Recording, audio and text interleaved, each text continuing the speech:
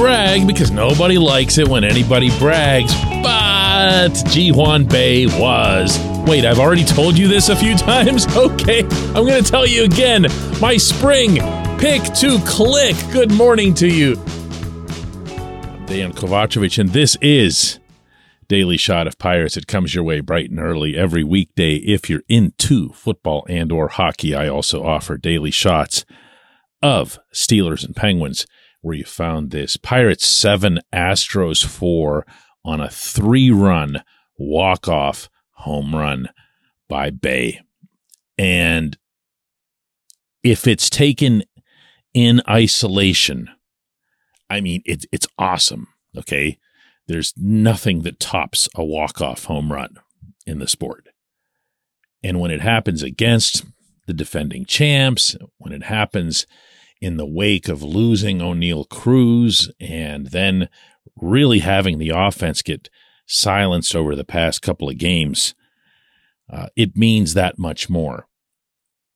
But what has me still as intrigued now by Bae as I was back in the spring is this. He has a lot of room to get better. He has a ceiling. And his ceiling, unlike, Cruz, who's got the superstar ceiling to him because of his outrageous physical tools, in Bae's case, we actually don't know how productive, how powerful, how generally dangerous a hitter this player can be. Why? Because we still haven't been able to grasp fully the impact of the new rules on offense. Bigger bases, easier to steal. Infielders not allowed to shift, more base hits through the holes. More pace to the game, maybe the pitcher's getting a little tired or feeling like they're forced. Maybe you see, a little more splash, like what you saw from Bae. But here's another way to put it. Bae is batting .242, which is nobody's big deal, whether you're a person who still pays attention to batting average or not. And in this specific game, he was 0 for 4 before the home run. And yet, everyone's buzzing about him. Why? Well, you can talk about clutchiness. I'm not super into that concept. I believe it means something when you don't back down from a tough situation, but I don't necessarily believe that it's a repeatable skill to be clutchy. And oh my goodness, will the advanced analytics community ever back me on that one? But it's more that we just don't know. We just don't know because he's shown a lot. Hits the other way purposefully, old school style, one-handed. Saw that in the opener. Lays down really nice bunts, probably can get even better in that regard. Steals almost effortlessly. And then, he hit one over the monster in Fenway, and he hit one over the Clemente wall here in Pittsburgh. And he was asked afterward about his approach in that at-bat with a couple guys on. 그냥 이제 마지막 타석 때 무슨 생각을 해요? 투 스트라이크라서 삼진 절대 안 먹으려고 다리 내리고 쳤거든요. 그래서 그게 좀 도움을 많이 준 것 같아요. It was 2 strikes and I didn't want to get strike out. And also, I was doing the leg kick before, but I tried not to do that and I hit the home run. Yeah, he was thinking about getting better. Dropped the leg kick. Just said, I've got to find a way to just put this thing in play. He's certainly not thinking home run. But he went to put it in play, and he belted it. And I'll bet you, knowing what I know about how all hitting coaches hate leg kicks and eventually try to school them out of all of their hitters who use them or have ever used them, that you're going to see Andy Haynes approach Bae with this home run and say, see what you can do if you drop the leg kick. It's just another example of how he's very, very, very far from being a finished product. And yet we all already like, some of us love what we've seen. See, this is what I was talking about the other day when I said, okay, losing Cruz, obviously there's no masking that and there's no sugarcoating it. It's awful for this team. for this team, I'm setting aside the personal stuff here, just for this lineup to not have Cruz in it it's a lot of things. But you know what it isn't? It isn't crippling. If you can continue to get players to produce above whatever had been reasonable expectations. And when you have younger players involved, that's more likely than it is if you've just got a bunch of old guys. I look at Jack Suwinski hitting a home run last night as arguably as encouraging as Bay hitting one, because that's what Jack does. He hits home runs at PNC Park. And you could kind of see in his demeanor for the remainder of the game that he was a lot looser. He was smiling with guys. He was one of the most animated upon Bay hitting that ball out. And I'm going to tell you one other thing. For anyone who doesn't know this, Bay has a history in South Korea involving a domestic assault. Now, he served his penalty. He did what was required of him. And according to everybody involved, he's made amends. He's talked about it. He actually addresses it every single time it's brought up. He doesn't duck the situation. He doesn't say, hey, I've talked about it enough or anything like that. He'll just answer whatever it is that has to be answered on the subject. My own sense from being around him is that he's got a really cool, borderline cocky personality to him.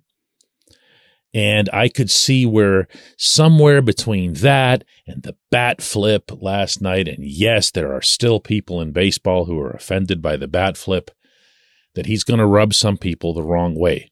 And in a lot of cases, such as the one I just mentioned, justifiably so. I'm here to tell you that even that, not the assault, I'm not being weird on you here, but even that whole confidence/cockiness thing and having people not necessarily like him all that much in the baseball sense can be a positive. You don't want, trust me on this, and ask anybody who's succeeded in professional sports, which is what I've done, not succeeding, asking them. Ask them how big a difference it has on your general culture to have someone involved who, just kind of gives you that edge. He's one of those. He's one of those. We can talk about that and the other thing in greater detail if you want. I don't avoid the subject myself either. When we come back, J1Q. This segment's brought to you by Family Table. Mom-inspired, chef-prepared meals delivered straight to your door. No prep, no mess, just reheat, which gives you more time for your family or hobbies or going to the gym or whatever. Go to FamilyTablePGH.com. Use the code DK20 for 20% off and free delivery on your first order. Order by noon Thursday for Monday delivery. Family Table, bringing families back to the dinner table. This portion of Daily Shot of Pirates is brought to you by our friends at North Shore Tavern, that's directly across Federal Street from PNC Park. It's home of Steak on a Stone, an eating experience, underscoring the word experience. The steak is brought to you partially cooked on an 800-degree stone, and you do the rest. It's a ton of fun, it's a great meal, and it's a baseball atmosphere like no other in Pittsburgh. North Shore Tavern, right across Federal Street from PNC Park.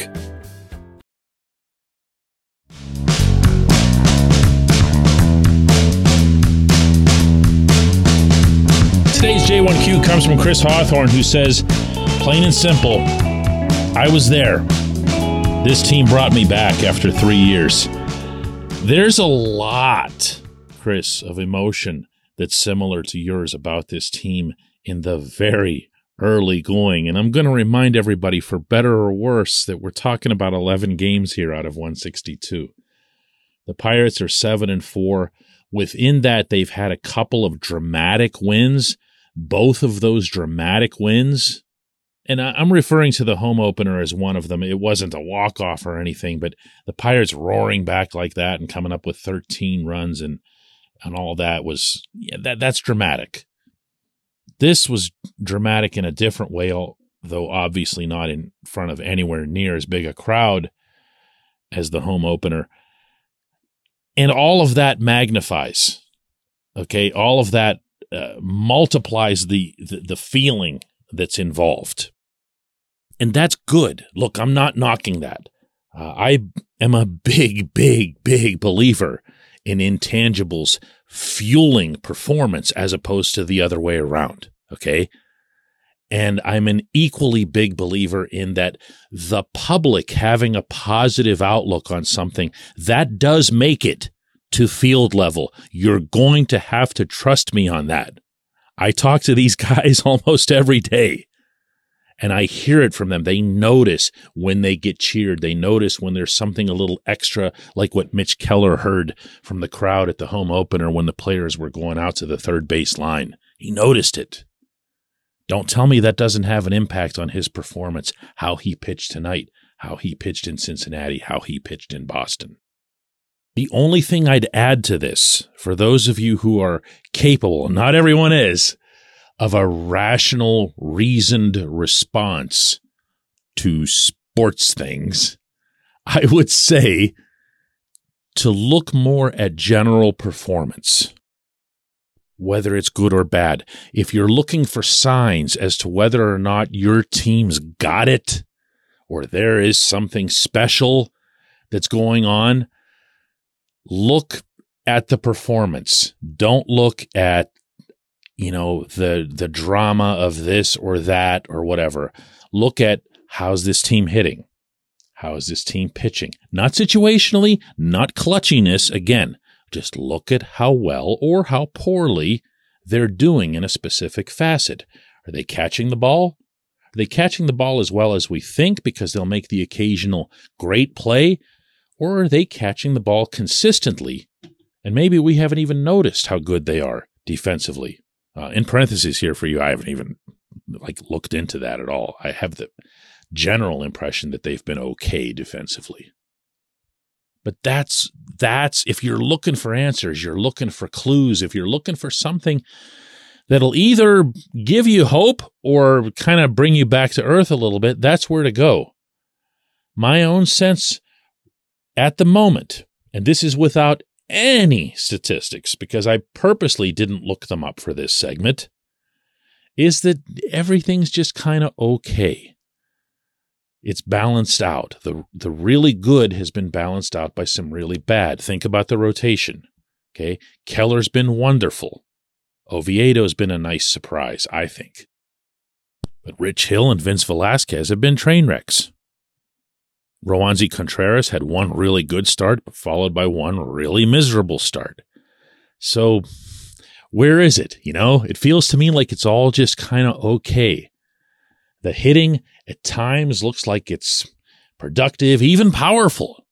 And then there are other times, like we saw in the previous couple of games here this week, where there's just nothing.